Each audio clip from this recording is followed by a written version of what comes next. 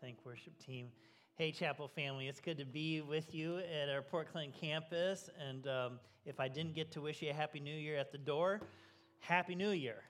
We are ready to let go of 2020 and move forward into 2021. I know we all are. And next weekend, I want to let you know ahead of time that we're going to launch into a brand new message series here at the chapel that we have entitled, let's see, I'll click it forward. There we go, Growing Deeper. And so for the next 6 weeks, we're going to discover God's vision and where he's taking us as a church body and as individuals over these next 3 years and growing deeper together. And so it's going to be a really, really important message series, and we hope that you'll be with us either here in person on the weekends or you'll tune in or catch up online via Facebook or our YouTube live channel, and make sure that you are a part of these next steps in the life of the chapel. So grateful for what God has accomplished and what is yet in store for us. But this weekend, we're here to still take a next step, to move one step closer to God and to each other through Christ. I guess several weeks ago, many of you guys got to meet Joe Binkley. Joe serves here at the chapel, overseeing our high school and giving some guidance to our young adult ministries as well now. And what you may or may not know about Joe is that he is an avid runner. I envy runners. I want to be one with everything I am. I'm just not one. I'll ride a bike anywhere, but call me out to run. It doesn't matter if it's the most glorious day. But I wish I was a runner. And just a year ago, last January, Joe set a goal for himself. His goal was to run the equivalent of a cross-country race in 1 year's time. So he tracked it a little bit, and here's the mileage. It would be basically from the northern border to the southern border of the United States, a mammoth 1,567 miles that he sought out to run this past year. That's equivalent to 504 5Ks, almost 60 marathons, 222 hours of running, and burning 157,000 calories. Now that I do need, burn the calories. All of us need a little more calorie burning. He writes, I knew it was going to mean 5 days a week, 5 miles a day, plus an additional day a week running 10 to 15 miles. That's a lot, isn't it? He started running at the rec until the pandemic hit, and then it was all outside. And here's what he writes. He says, I ran in the cold, I ran in the snow, I ran in the dark, I ran in the daytime, I ran in the wind, I ran in the rain, I ran in the heat, I ran on vacation, I ran on the deck of a cruise ship, I ran inside, I ran outside, I ran when I was tired, I ran when I felt like garbage, I ran when I felt great, I ran by myself, I ran with my family, I ran with some friends. He was doing really good until he hit the 1,480th mile, and he injured himself. His foot was hurting so bad after runs that he could barely walk the next day. And yet Joe, he is just one of the most driven individuals that I know. And so he said, well, if I can't run, I'm still going to do something to track those miles. And so he started swimming, which he said is way harder than running. He started swimming. He started rowing, jogged, hobbled, limped, up until the day before New Year's Eve. And then he posted on his Facebook page, tomorrow I will run my last mile of my journey, and I want to invite all of you to join me. Now, I didn't join him. Like I said, not a runner, but he completed it. It would have been, if I were Joe, I don't know that I would have had what it took. It's so easy to give up along the way, right? And I don't know, for sure, I'm not setting a New Year's resolution to run 1,576 miles. Maybe you are. But the reality is, every single one of us that's here is in a race. In fact, the Bible likens our spiritual journey to that of a race or a marathon, let's say. And just like it's easy to start out in the race and set some lofty goals and yet hit some bad weather, come across some injuries. The same thing can happen in our spiritual journeys for sure. Some of us, we've started out with a relationship with God, and man, there was a lot of excitement, and there was a lot of joy, and there's so much anticipation, and everything was new, right? And you just thought, man, this is going to be awesome following Jesus. And then life happened, and it wasn't as easy as you thought it was going to be.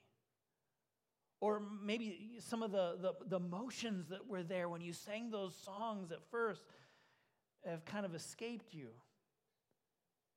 Or maybe God didn't come through in some ways that you thought he was going to. Or maybe you rubbed shoulders with some other Christians that weren't very Christ-like, and it's discouraged you. And in the race of faith, it is easy to get distracted, to get waylaid, to grow weary, and even to give up.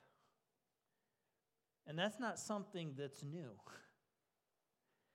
In fact, the writer of the book of Hebrews has something to say about this, and he, in this text, is going to compare our journey of faith to that of a race. It's found in Hebrews chapter 12, verses 1 through 3. And I want to just read it for us, and I want us to think about some faith builders that we can grab a hold of as we enter into this new year together. This is Hebrews chapter 12, beginning in verse 1. He writes, "Therefore, since we are surrounded by such a huge crowd of witnesses to the life of faith, let us strip off every weight that slows us down, especially the sin that so easily trips us up, and let us run with endurance the race that God has set before us." He says, we do this by keeping our eyes on Jesus, the champion who initiates and perfects our faith.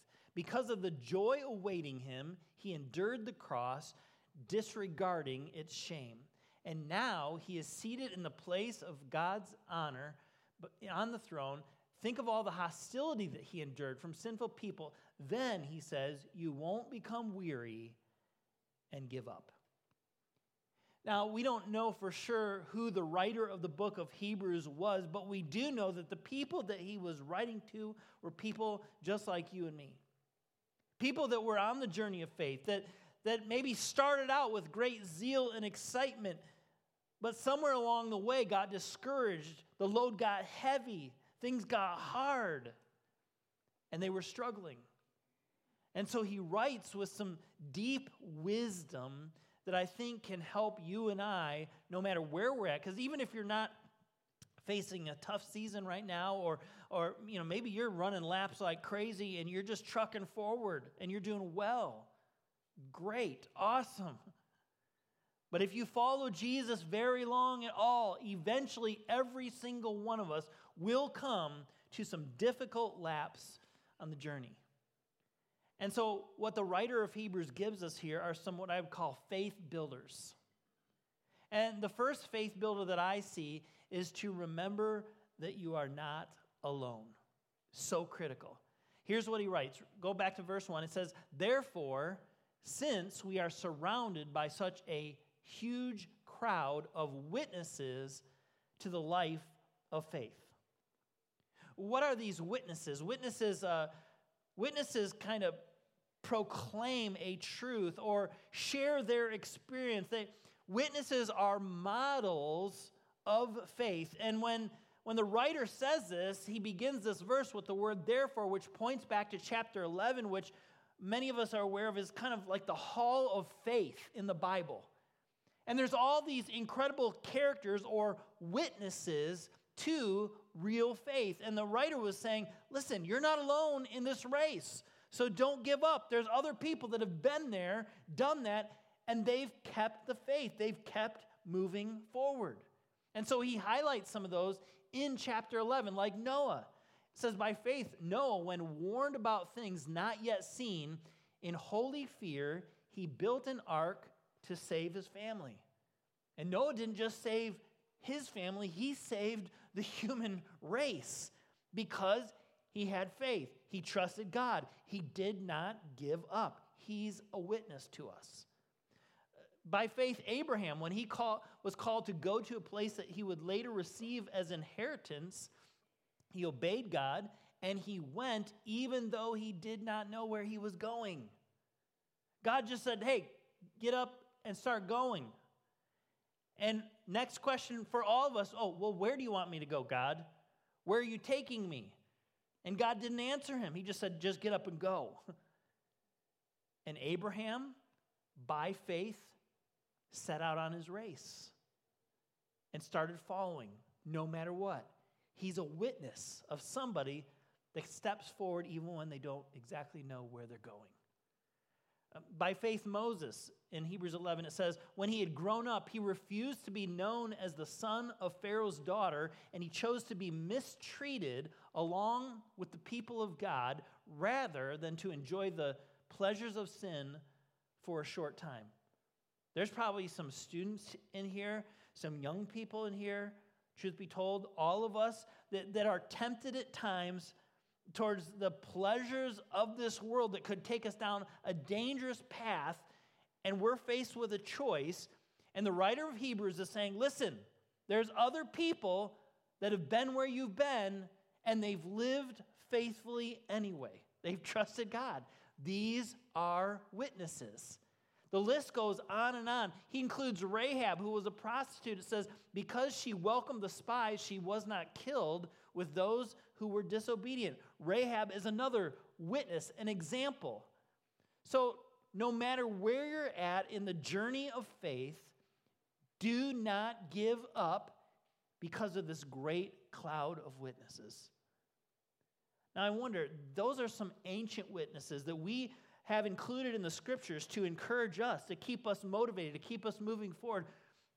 But just like we need to look back at the ancient witnesses and hold on to their faith, sometimes we need somebody in living color, right here and right now, when our faith is weak, to lean into their faith, right? And so I hope that all of us have some modern day witnesses in our lives so that we know that we're not alone. Let me introduce you to a couple of mine. This is John and Donna Tovey. I first met John and Donna at a conference center that Lisa and I got to work at when I was going to seminary. And John was kind of like the campus pastor of the camp and conference center. And 5 days a week, he would have this special time in the morning at 10 a.m. called the second cup of coffee. And it was an opportunity where people could come and just sit, and he'd open up God's word. And primarily, he would teach from the scriptures about what a godly marriage and family and relationships really look like. And what John and Donna shared in those years were so absolutely formative for Lisa and I. We were newlyweds. We didn't have kids yet. And yet, some of the principles that he shared from God's truth have shaped my life, our lives. John retired from the ministry just in October. And then only a couple months later was infected with COVID. He was in the hospital. He was struggling. I remember him posting online, and he said, I feel so helpless, not hopeless, just helpless. That resonated with me. What he was saying is, I haven't lost faith. I've got hope still, but I just feel helpless. He was in a hard part of the race. It was scary.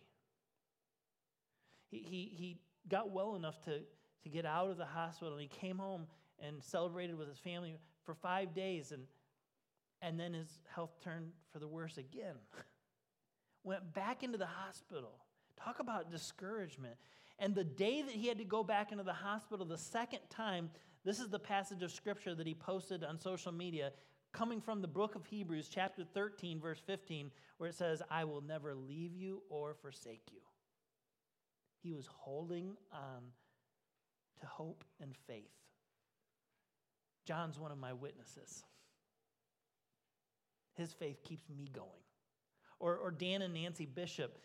Dan has been a mentor in my life for many years, and my wife Lisa worked for Nancy, Dan's wife, for several years. They become close friends, and we followed their journey of faith. Dan was a pastor, and now he works for Fellowship of Christian Athletes, and he trains leaders all over the globe on how to be stronger, better leaders and pointing people to Jesus. His wife, Nancy, went through breast cancer, and she thought she was good and free and in the clear. And then a few years later, it came back, and it metastasized. And her hip bones were so brittle that they wouldn't allow her to walk. She had to be in a wheelchair. She had to use a walker even when she was just at home, going from a chair to another place in the living room. It was scary. Stage 4. She started treatments. We followed her journey. We've been praying for her.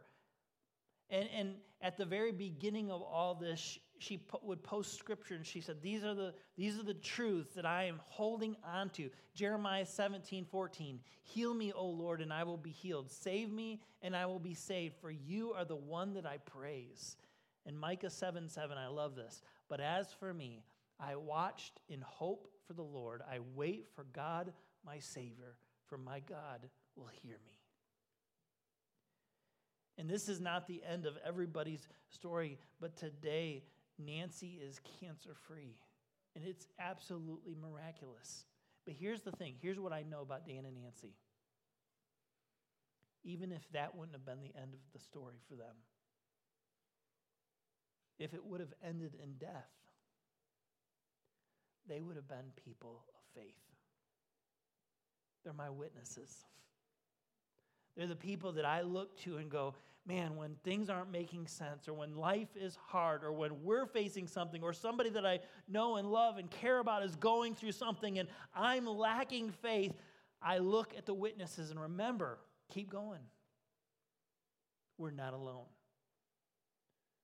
Well, the second faith builder that I think the author of Hebrews gives us here now is what I would say, lose the weight, which seems pretty appropriate for the new year, right? All of us probably need some work in this category. He compares the shortcomings and sins and setbacks of our life to weight. He says, let us strip off every weight that slows us down, especially the sin that so easily can trip us up. He says if we want to run this race with perseverance and not get weary and give up, sometimes it's going to mean losing some weight, letting go of some things. Joe, who's an avid runner, he's also like an awesome weight loss coach. And he was sharing some of the tips when it comes to losing the weight. It means choosing the right kind of friends who are committed to the same race as you. Like if you want to lose physical weight, man, don't be hanging out with me. I was at the Q last night. I told Ryan when I came in, I have a Q over.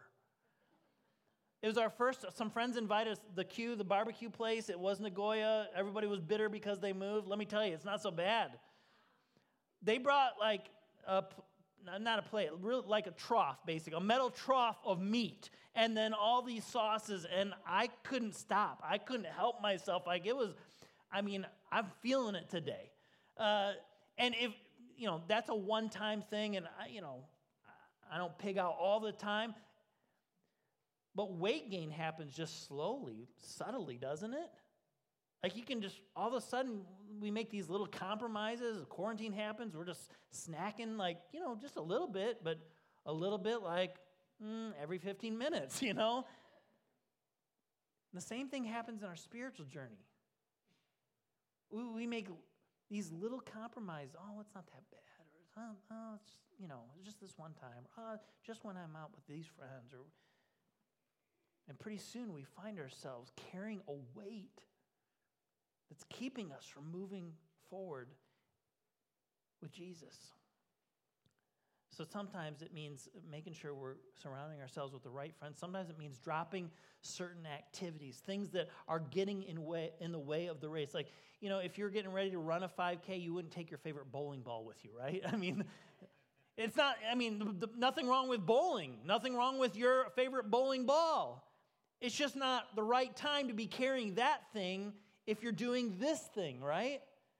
The same thing goes in our lives, in our spiritual journey. Take social media, It's a great thing. It's helped us stay connected, right? In the midst of all the quarantines, and people have been able to still work or get on Zoom and meet with coworkers, or you're FaceTiming family on Christmas because you couldn't actually be together. Wonderful tools. And yet sometimes they're wonderful, but they're not good for us, right? I mean, social media can be just a kind of an escape. And we find ourselves just mindlessly scaling through our Facebook feed or Instagram while our family's sitting right around us and we're missing out on time together. Or we're not giving any time to God's truth in our life and prayer.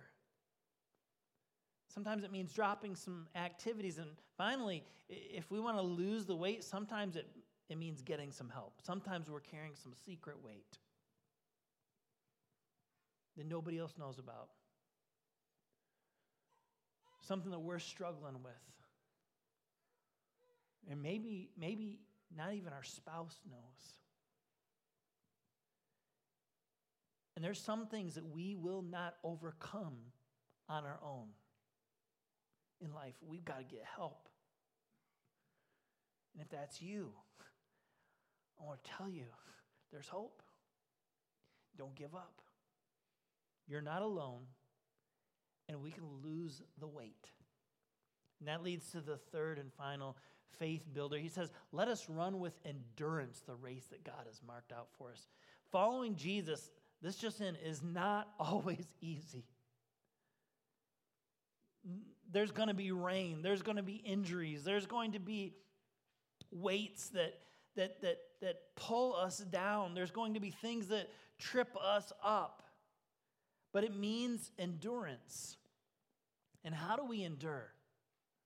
I love what Psalm 37 verse 24 says, though they stumble, they will never fall, for the Lord upholds them with his hand. That word fall, never fall, literally means they will never ultimately crumble, but they will continue in faith. Why?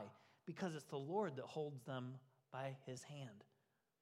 Who's holding our hand in this race that we're on? That's why the last faith builder is keep your eye on the prize. Here's what the writer of Hebrew finishes with. He says, we do this by keeping our eyes on Jesus, the champion who initiates and perfects our faith.